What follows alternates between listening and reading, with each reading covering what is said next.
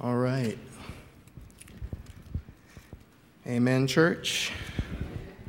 All right. Well, we're about to wrap up this portion of our weekend. And since I was asked to share a word, I always have a word to share. There's always something in God's word to share to his people. Amen? Amen. If you have your Bibles, therefore, would you turn to Luke, the 13th chapter. Luke, the 13th chapter. Luke, the 13th chapter. Luke, the 13th chapter, verse 22. And I want to read in your hearing a couple of verses here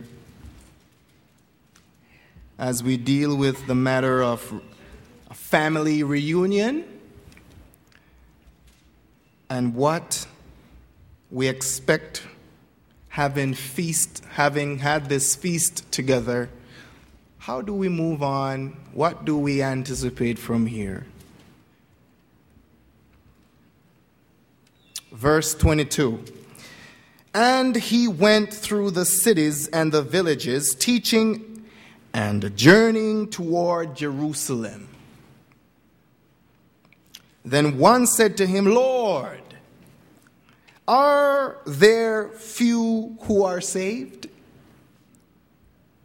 And he said to them, strive to enter through the narrow gate, for many, I say to you, will seek to enter and will not be able. When once the master of the house has risen up and shut the door, and you begin to stand outside and knock at the door, saying, Lord, Lord, open for us. And he will answer and say to you, I do not know you. Where you are from, then you will begin to say, we ate and drank in your presence, and you taught in our streets. But he will say, I tell you, I do not know you, where you are from. Depart from me, all you workers of iniquity. I want to talk for a few minutes on the subject, the closed door. The closed door. Father, we ask that your Holy Spirit may come by now in a special way. And Father, touch our minds so our lives may be transformed to look more like your Son, Jesus. Amen. So, the closed door. The closed door. Have you ever felt as though a door has been closed in your face? You've had an experience, you've been praying for something, hoping for something, but every time you try, every situation you meet, it appears that there's a closed door before you. Well, Jesus says, I am the door. And if the image of the door says to us that Jesus is the door, then truly we do not have much to worry about, if anything at all. Jesus' story about the door being shut to those who come too late suggests they had offended their host and deserved to be excluded. See, in the time, Jesus' day, a student who turned up for class late, when you turned up late, the door would be shut, and you would not be allowed in the class for a whole week. So you would think and consider and perhaps even pray about the challenge you have of being late, of being not faithful, of being tardy. Jesus told this story in response to the question of who will make it to heaven. Now, I don't know who will make it to heaven, but I know that I want to be in heaven. I want to make it to heaven. I don't really worry about how I'm going to make it. If I make it with one arm, one leg, I want to make it to heaven. You know, for I understand that when I get to heaven, it will be all right. It will be all right. Rabbis in the time when this question was posed to Jesus, had one thing in their mind when it came to heaven. In their mind, theologically, heaven was meant solely for Jews. If you were born a Jew, you were naturally saved. You had nothing to worry about, because you don't have anything to ask God to forgive. It is entitled to you. Your salvation is safe. But if you are a Gentile, pretty much life is over at birth. There is no escape. But thank God for Jesus. The door, Jesus says, I am the door. If anyone enters by me, he will be saved. Now, Jesus surprised his listeners. How can a carpenter be telling us, we know who your father is, or we know who your daddy is? He's Joseph. And not really, because we're not even sure about that. He's your stepfather. Isn't that so? And moreover, you're an illegitimate child. So how are you telling us that you are the door? And we Jews who have inherited salvation, how are you saying to us that we must come through you? Well, apparently they didn't know who they were speaking to. For in Jesus, there was power, as the spirit of prophecy says.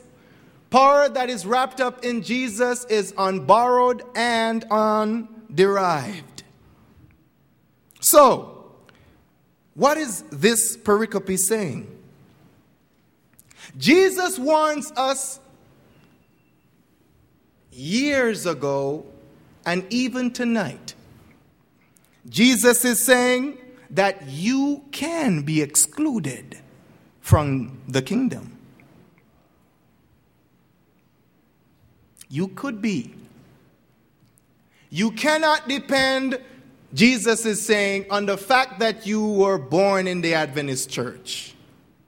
For these were good Adventists, if you please, Jews, Adventists.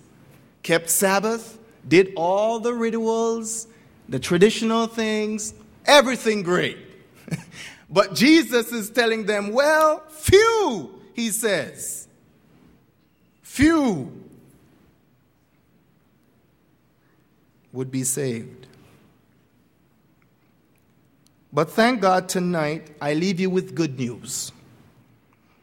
Good news. You like good news? Good news. I have good news. I'm excited about good news. Bad news breaks my heart, but good news. And Jesus, having given them the bad news, now is about to give them some hope. For I'm sure there must have been some Gentiles listening in. What about us? Jesus is saying tonight to us, I am the door. And if anyone, man, woman, boy or girl, enters by me, he will, not maybe, he will be saved.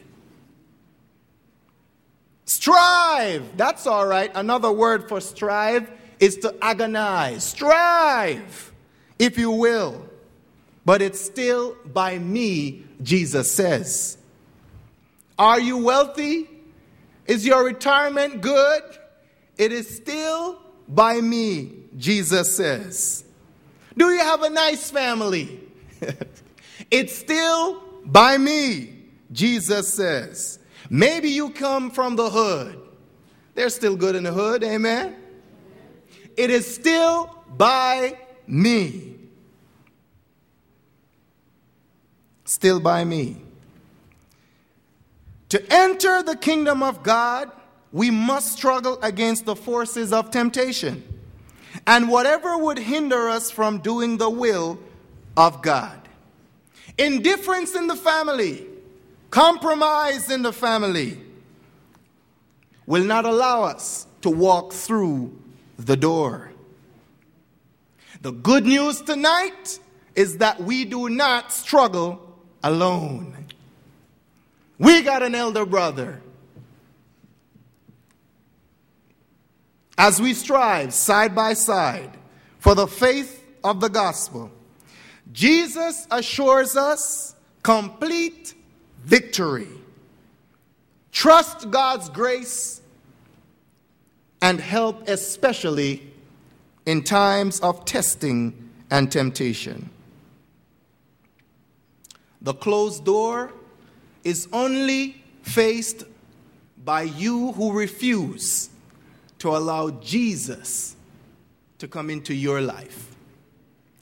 For he is the door. Father, we thank you so much for your word tonight. It rings true, oh God. It tells of a better way. It gives us hope. It gives us assurance. It lifts our burdens, oh God. It removes our doubts and our fears. It leads us to your Son Jesus, who is the better way, who makes a way out of no way. And Father, we thank you.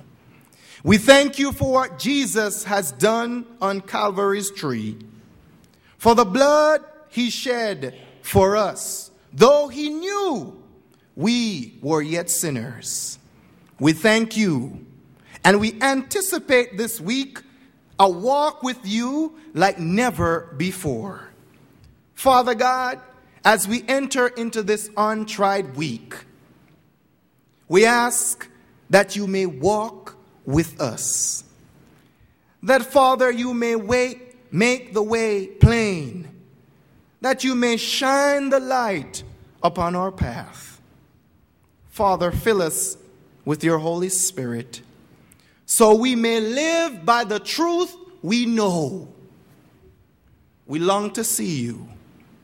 Hasten your coming, O God, for we are not looking to be ready when you come. We know we must be ready. So thank you for hearing and answering our prayer, for we pray it in no other name but the name of Jesus. Let everyone say, amen.